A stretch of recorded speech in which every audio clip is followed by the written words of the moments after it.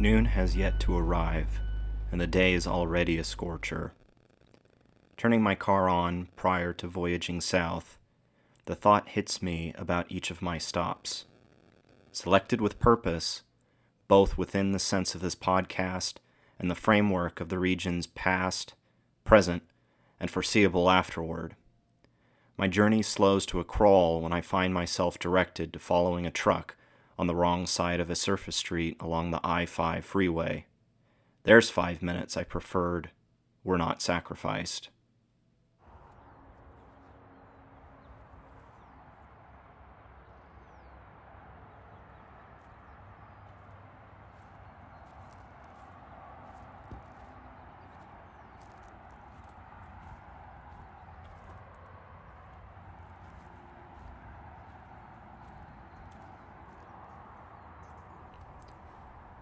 The interstate glides my sedan at a downward angle.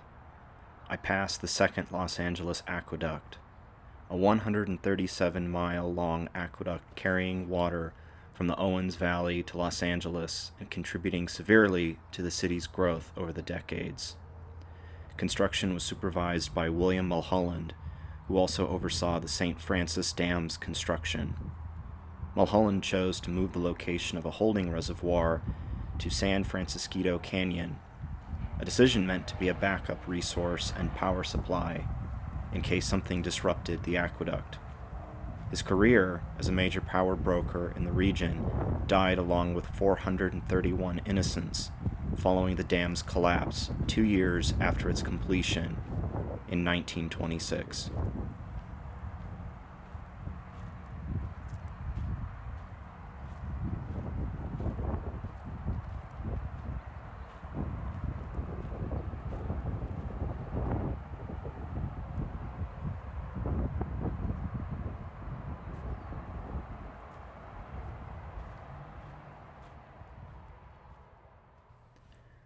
My interstate slouch makes quick time as I enter the city of San Fernando.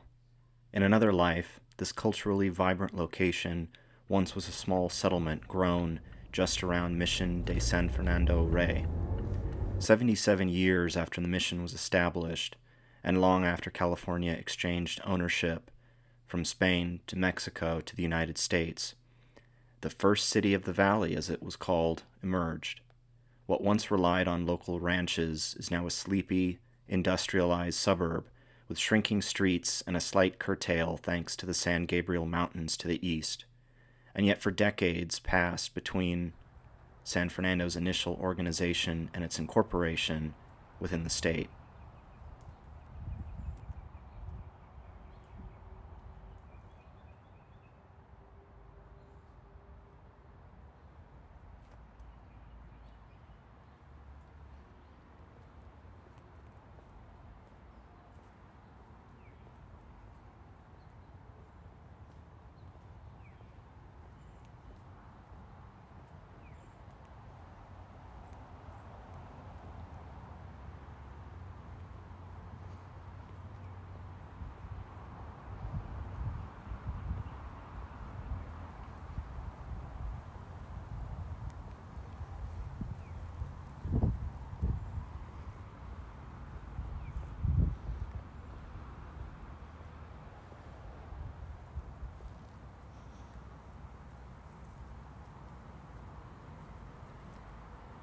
The heart shatters when it is understood who was brought to the mission and who came out.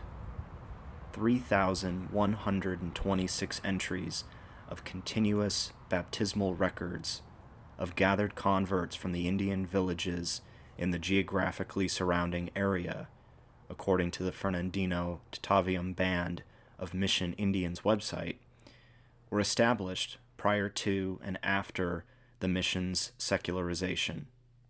Stripped from their traditions and pre-colonial way of life, San Fernando Indian families relocated themselves. According to the San Fernando Band of Mission Indians website, in 1962, with the assistance of the California Indian Rights Association, the tribe's then 78 members formally organized themselves as the San Fernando Mission Band under an elected president. San Fernando Band of Mission Indians is one of two tribal organizations whose ancestors once lived at Mission San Fernando.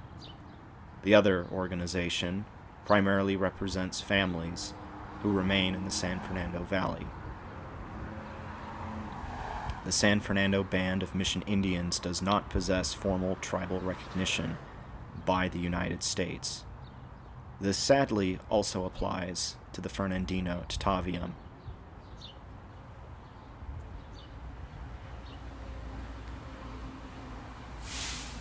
They have long sought for recognition, something with which was not fully understood up until recent years, following a spat with a local high school and its use of indigenous paraphernalia with its mascot.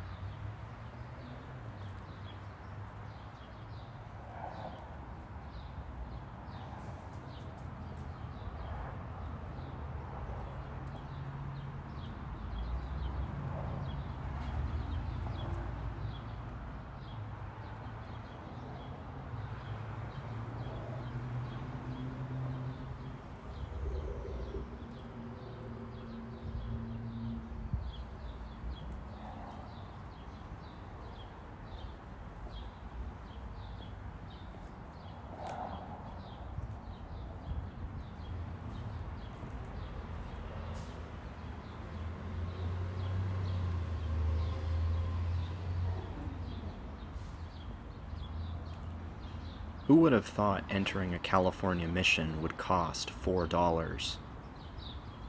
A brisk jaunt from the haunted church is Brand Park, named after a local developer. What isn't? It encompasses a memory garden and a community center, and even incorporates 2 baseball diamonds. My arrival was disturbed by the presence of 3 SUVs belonging to the Los Angeles Police Department, as they forcefully inspected a homeless encampment, one of at least 2 in the park.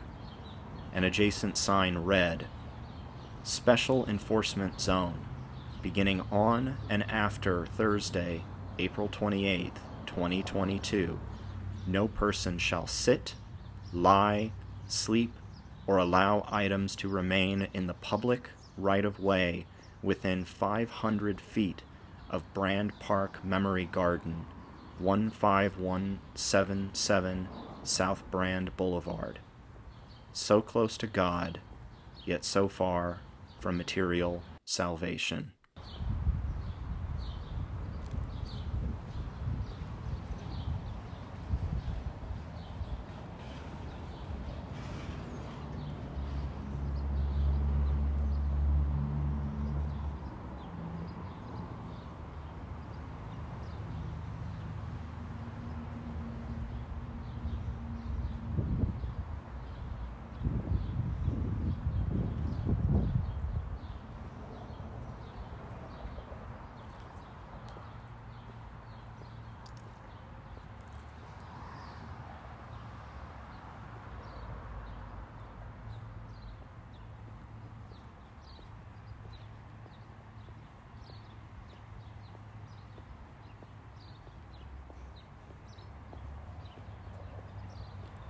A gold Nike shoe sits under an adobe overhang adorned with the official seals of Spain and the state of California.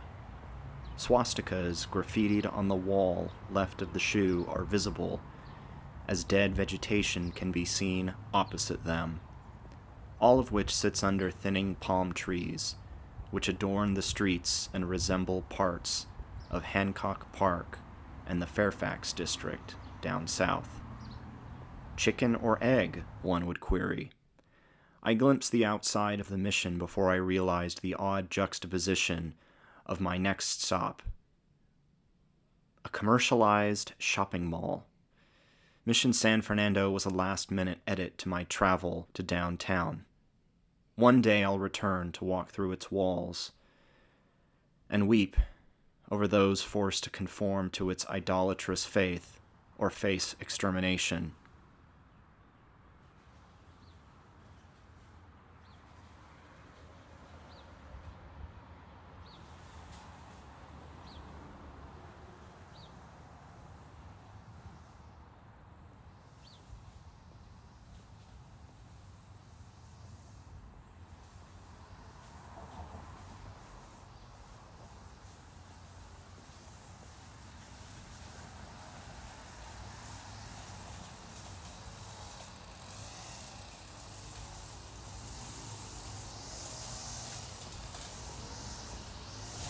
A weed whacker clears up the growth, peeking through the clay fencing of the park, adorned with the names of other missions.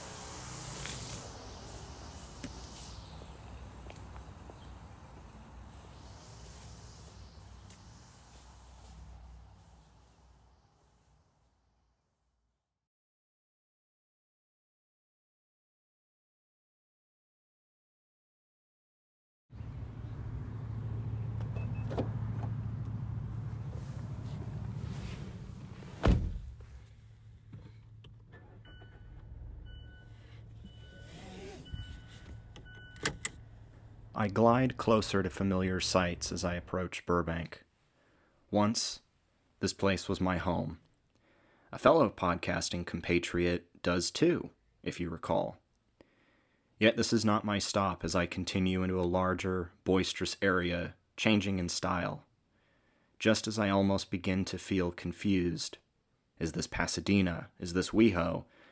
I am reminded of some of my pre-COVID pandemic romps to this part of the region. My heart flutters with recognition, but my resolve grows cynical as recent events catalyze why I chose to go to this outrageously glamorous location. Pedestrians flood the area as I notice yet another developer's name adorning an upcoming intersection, which causes me to laugh ironically and agonizingly. Comedy is dead, so what is this? Who is this developer, and why should anyone care?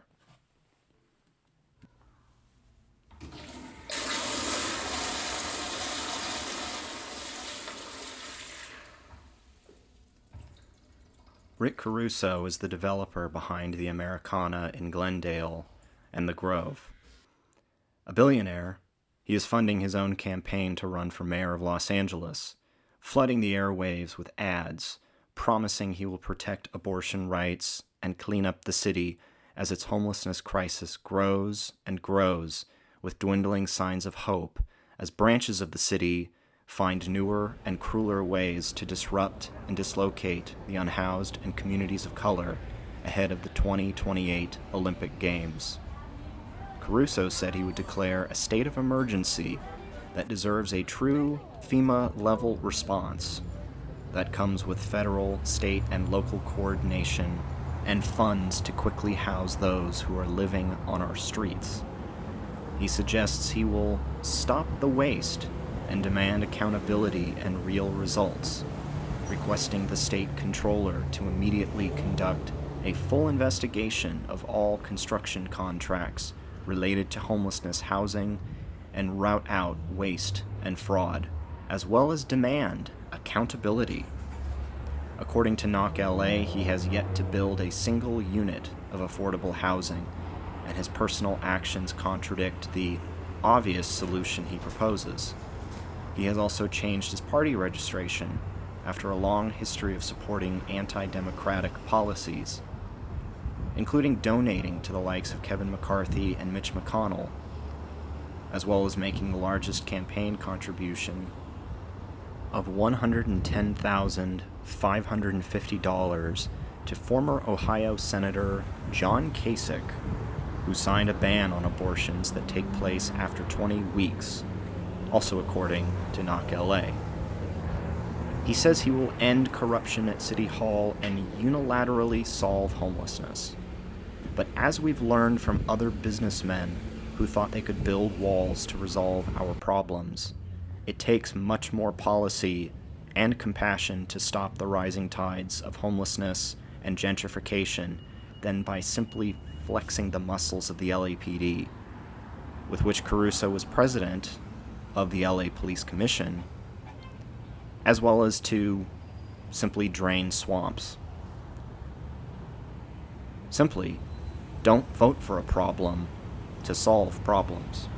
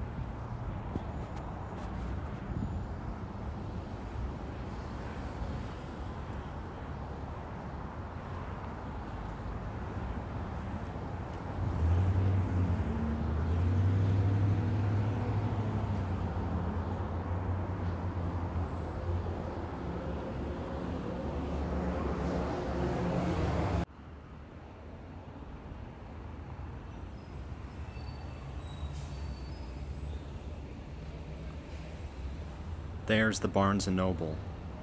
You can't forget the fountain. Sinatra blares through the shopping center's outdoor speakers.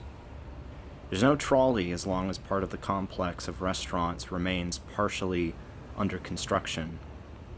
Plywood falls as construction workers call out to each other about the time.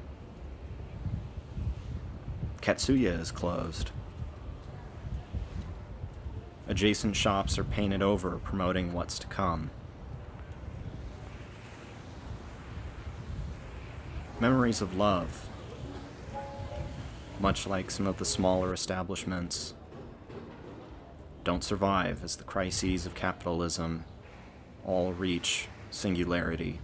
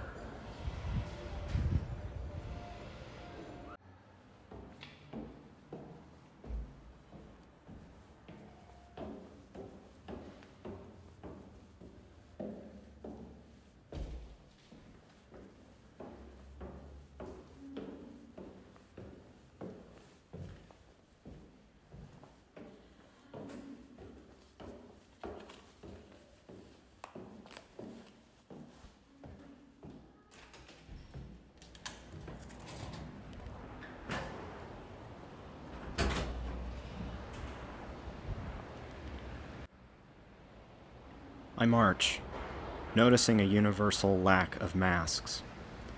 I circled the Americana, finding myself more alienated as I returned to the fountain to watch the rhythmic jets of water shoot into the sky as if in a dance with the endless Sinatra playlist some mall employee likely put on shuffle and repeat. I am hardly present for a whole half hour when I find a pay station for my parking stub.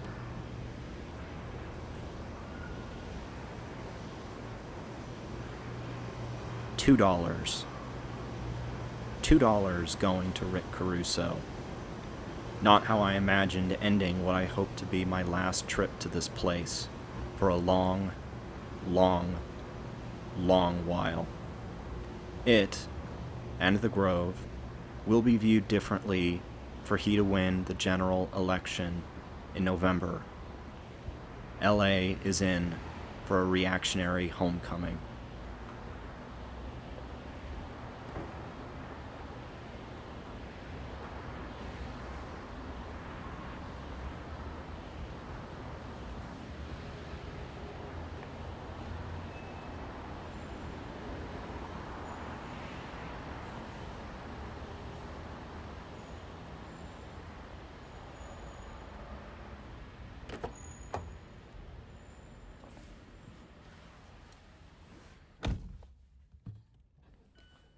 If you are a regular listener to this podcast, the name Charles Bukowski comes as no surprise. A new fixture of the season, he is a literary figure who deserves more of a recognized analysis rather than the godlike universal praise he seems to receive from every lowlife, bon vivant, nihilist, hipster, and bad boy who wants to smoke, write, and get drunk. Born in Germany and raised in an abusive household, it took Bukowski decades before he began to be recognized, writing poems here and working a multitude of small jobs everywhere. The most notable and easily recognized of the small jobs was working as an employee for the United States Postal Service, arguably serving as the template for an autobiographical retelling in his debut 1971 novel, Post Office. I discovered a list of locations in Southern California where Hank either lived, visited frequently, or worked. A trip to the USPS Terminal Annex was originally axed, but sadly the hopes of entering Skylight Books were swiftly dashed. Traffic and the lack of a perfect left-hand turn I could aggressively make use of were each to my extreme detriment. But I wasn't far from Bukowski Court, where the old bastard lived.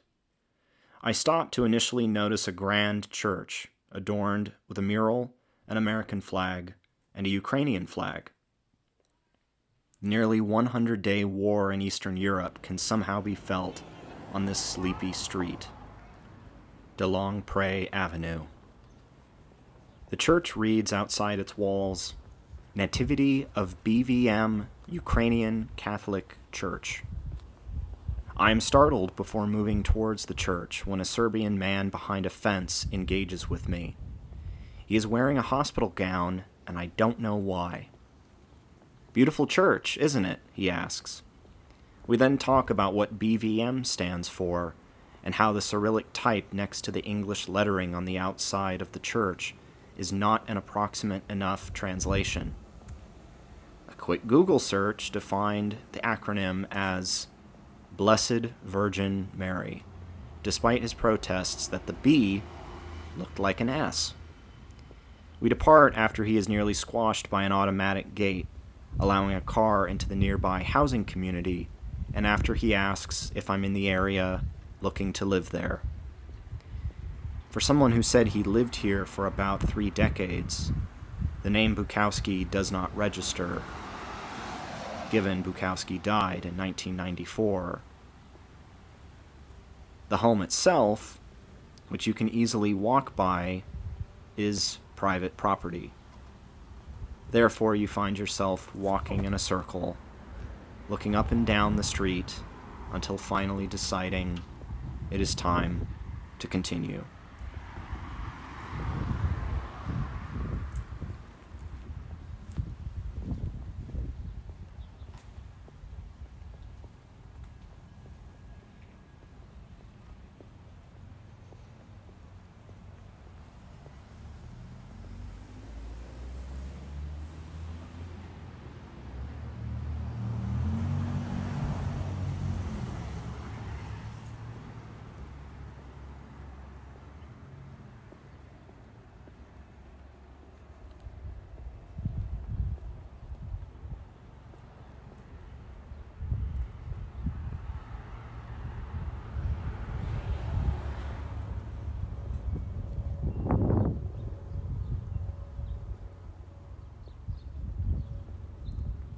Page 18.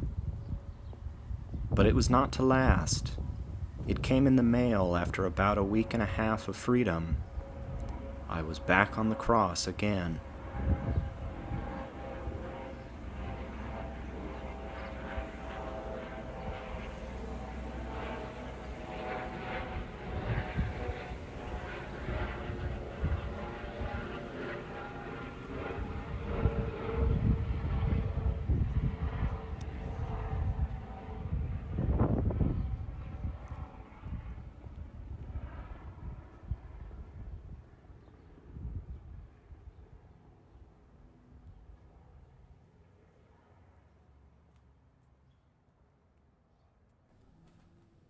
My heart is again off kilter.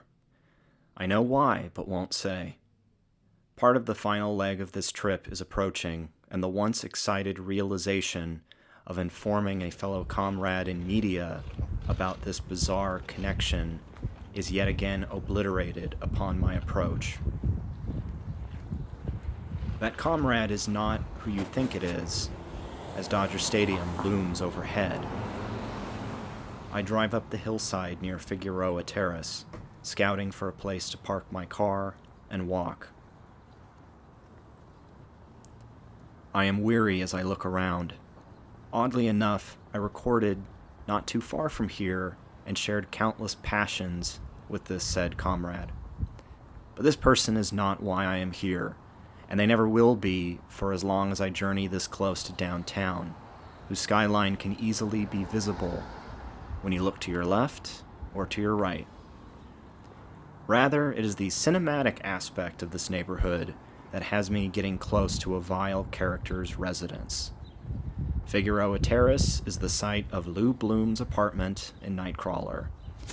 You got me. I had to check this out. No, don't call it a pilgrimage. If you're listening and visited the stairs in the Bronx, you don't deserve to cast any stones. As the TikTokers say, this is for the lols. How does this differ from visiting my alma mater's library and claiming you visited Starfleet Academy?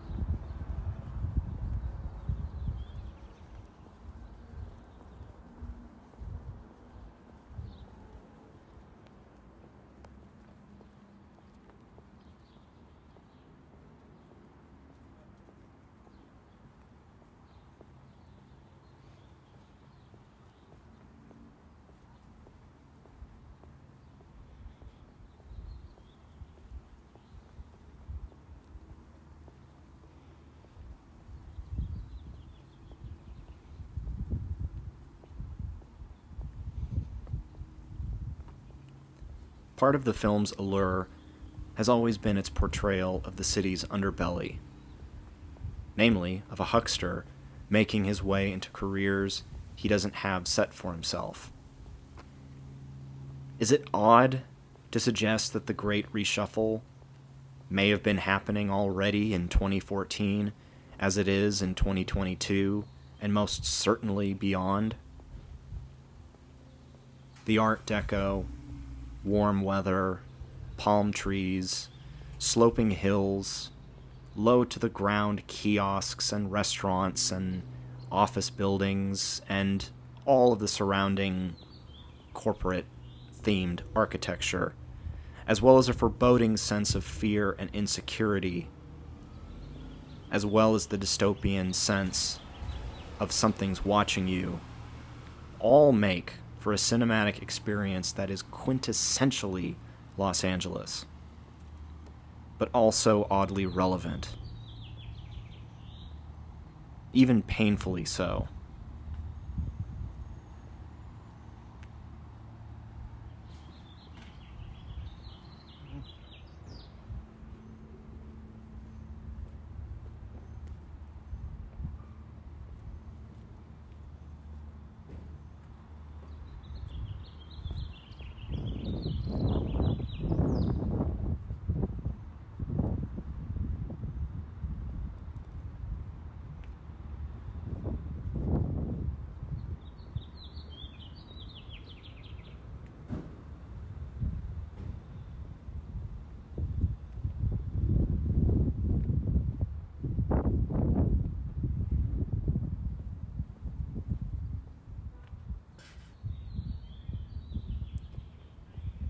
It is at this moment that I am left wondering, is this the pinnacle of what I have gone to look for in my years of trying to understand this city, its people, and its history? Is this where I finally realize that there are some things that need to be let go in order for my best intentions of moving myself forward can persevere? It's a simple, weird, damn near therapeutic way of approaching such a bizarre quandary. That must have been word vomit, but surely you must realize that whatever the taxing experiences of the last 2 years have taught us is change is inevitable.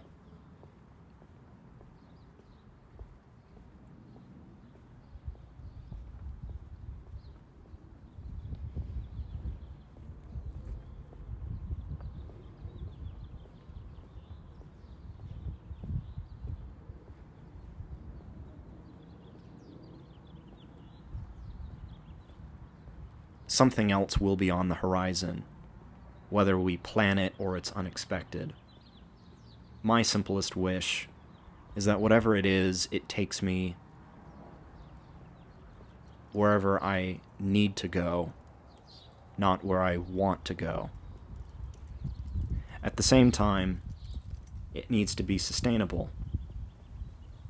And if I can combine that with where I wish to go, be it here, this close to the city I was born in, or far, far away in a different state, it all depends. It's something I'm not going to know until I finally know it. But anyway, I stand looking over these houses with the Chinese lettering on each of the street names, and the feeling is not depressing when I think about the passions I've lost in the area, or the times I have visited just for the hell of it. Instead, I'm reminded of that word I said earlier, singularity.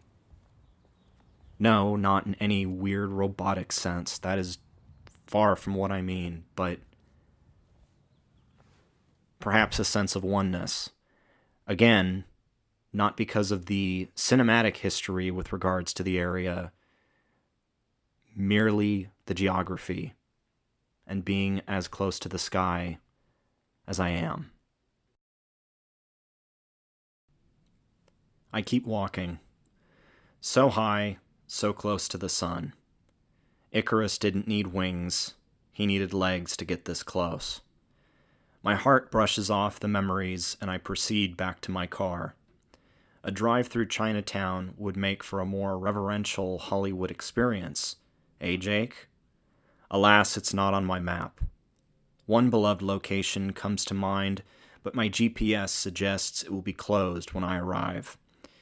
Moving quickly became paramount. My mind wandered to my morning fear of facing the rush hour traffic as I returned to my slice of Mediterranean.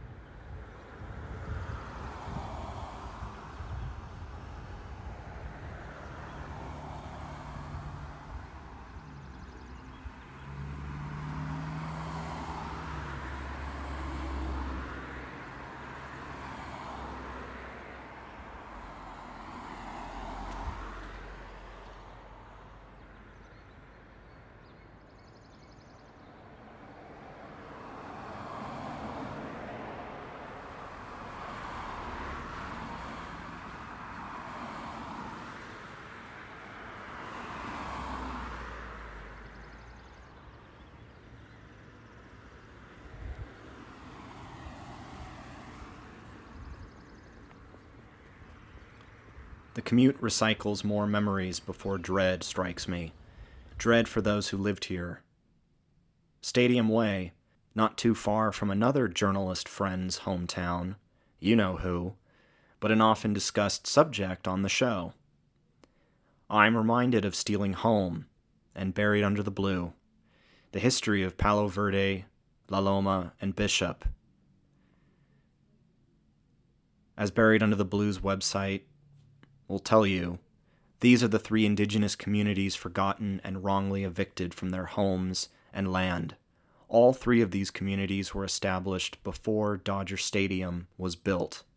For this reason, many members from the old communities reject them.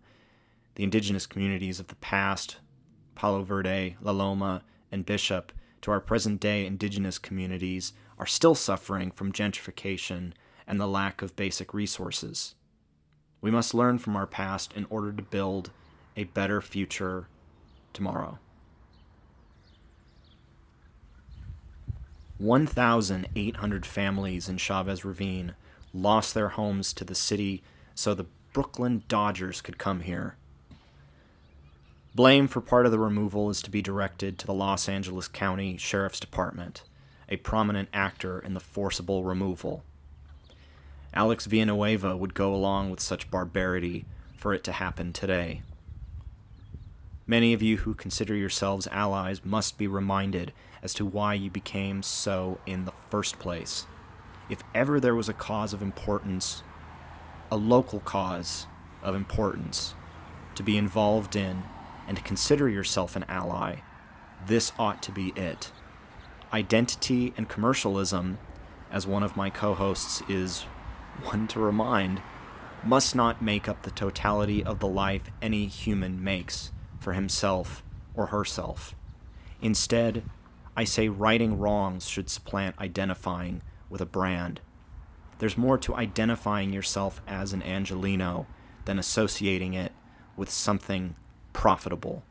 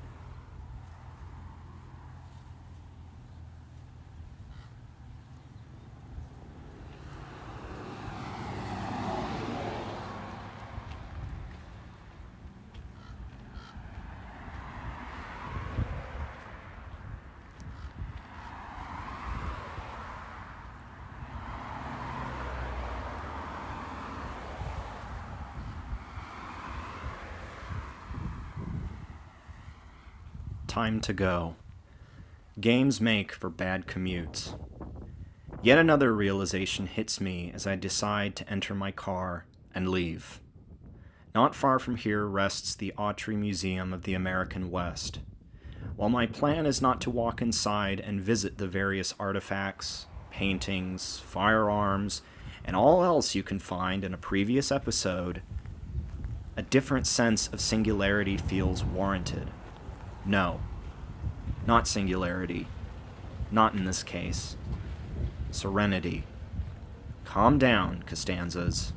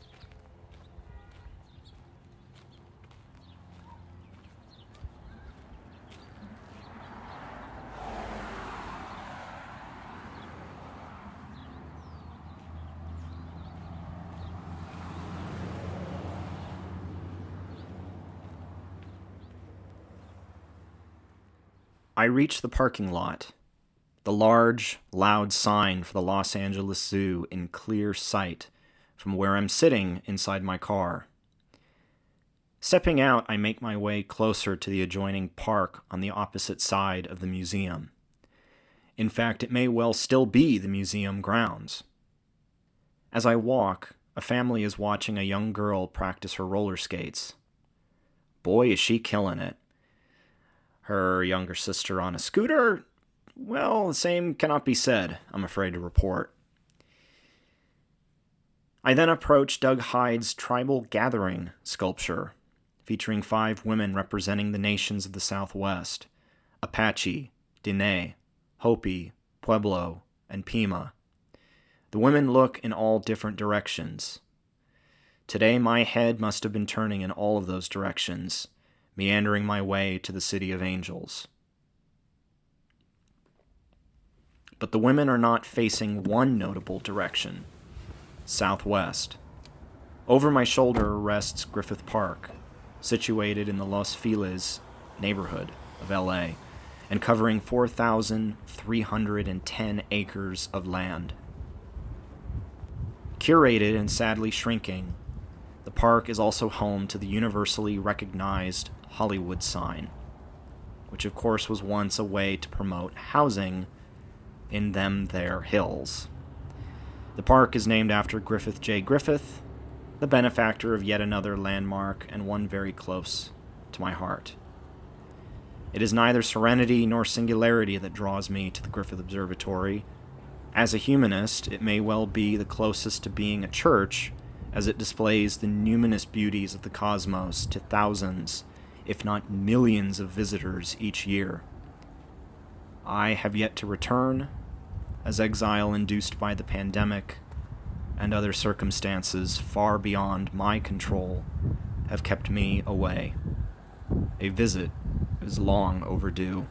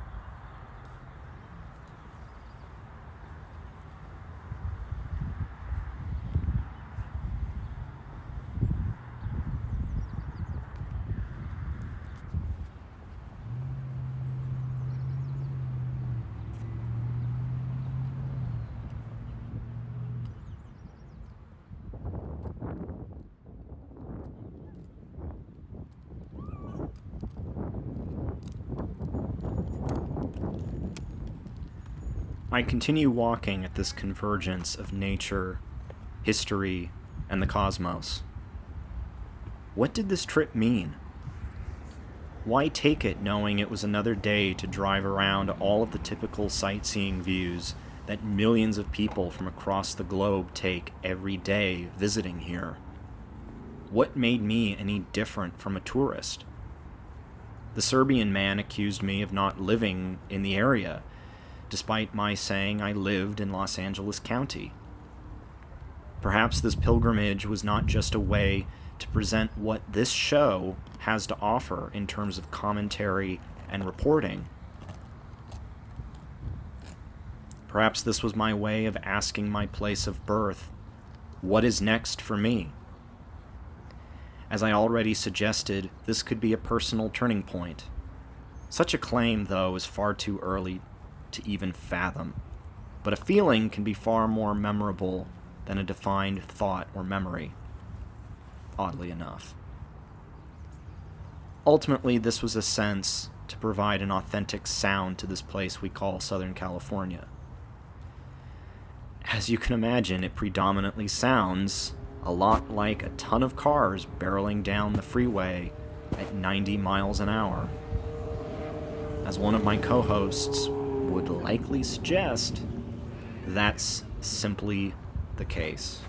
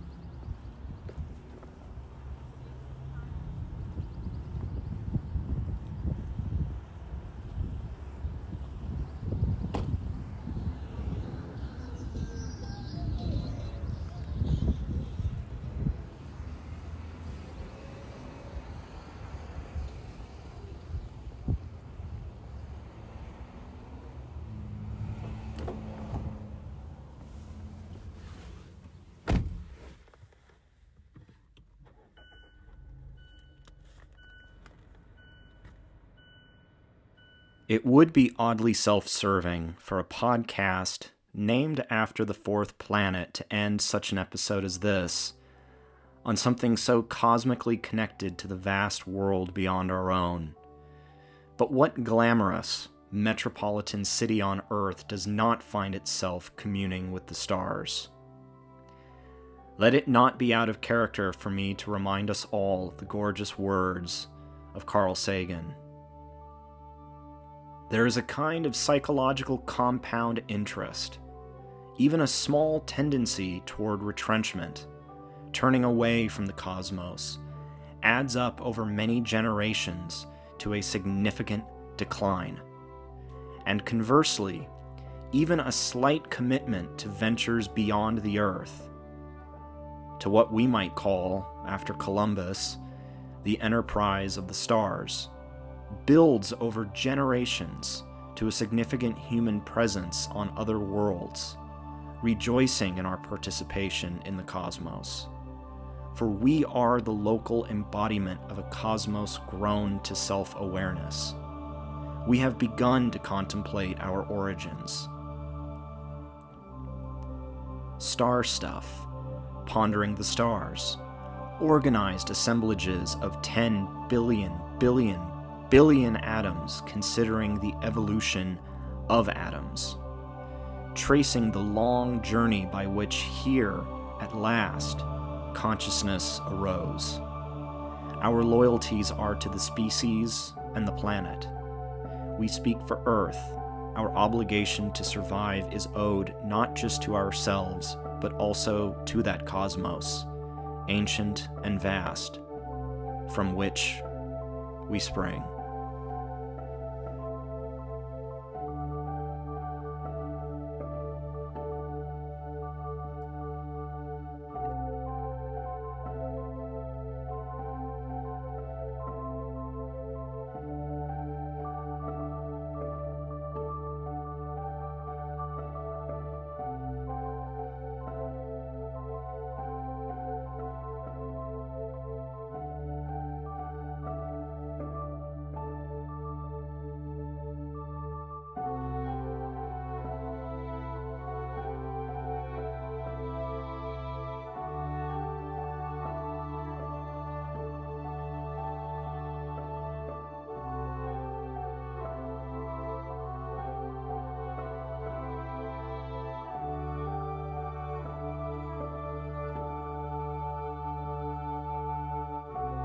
You've been listening to Mars on Life. Look up our show on Instagram and Twitter by searching @Mars on Life Show and give us a follow. Tune in to the latest episodes and bonus content from our show wherever podcasts are found, including Anchor, Spotify, iHeartRadio, and Stitcher. Also, don't forget to head on over to the official Mars on Life YouTube channel to like and subscribe our work. This show's artwork, Happy Mars, is by Zachary Erberick, while our intro and outro is Space Explorers by Kevin MacLeod. If you keep going, you'll make it to Mars.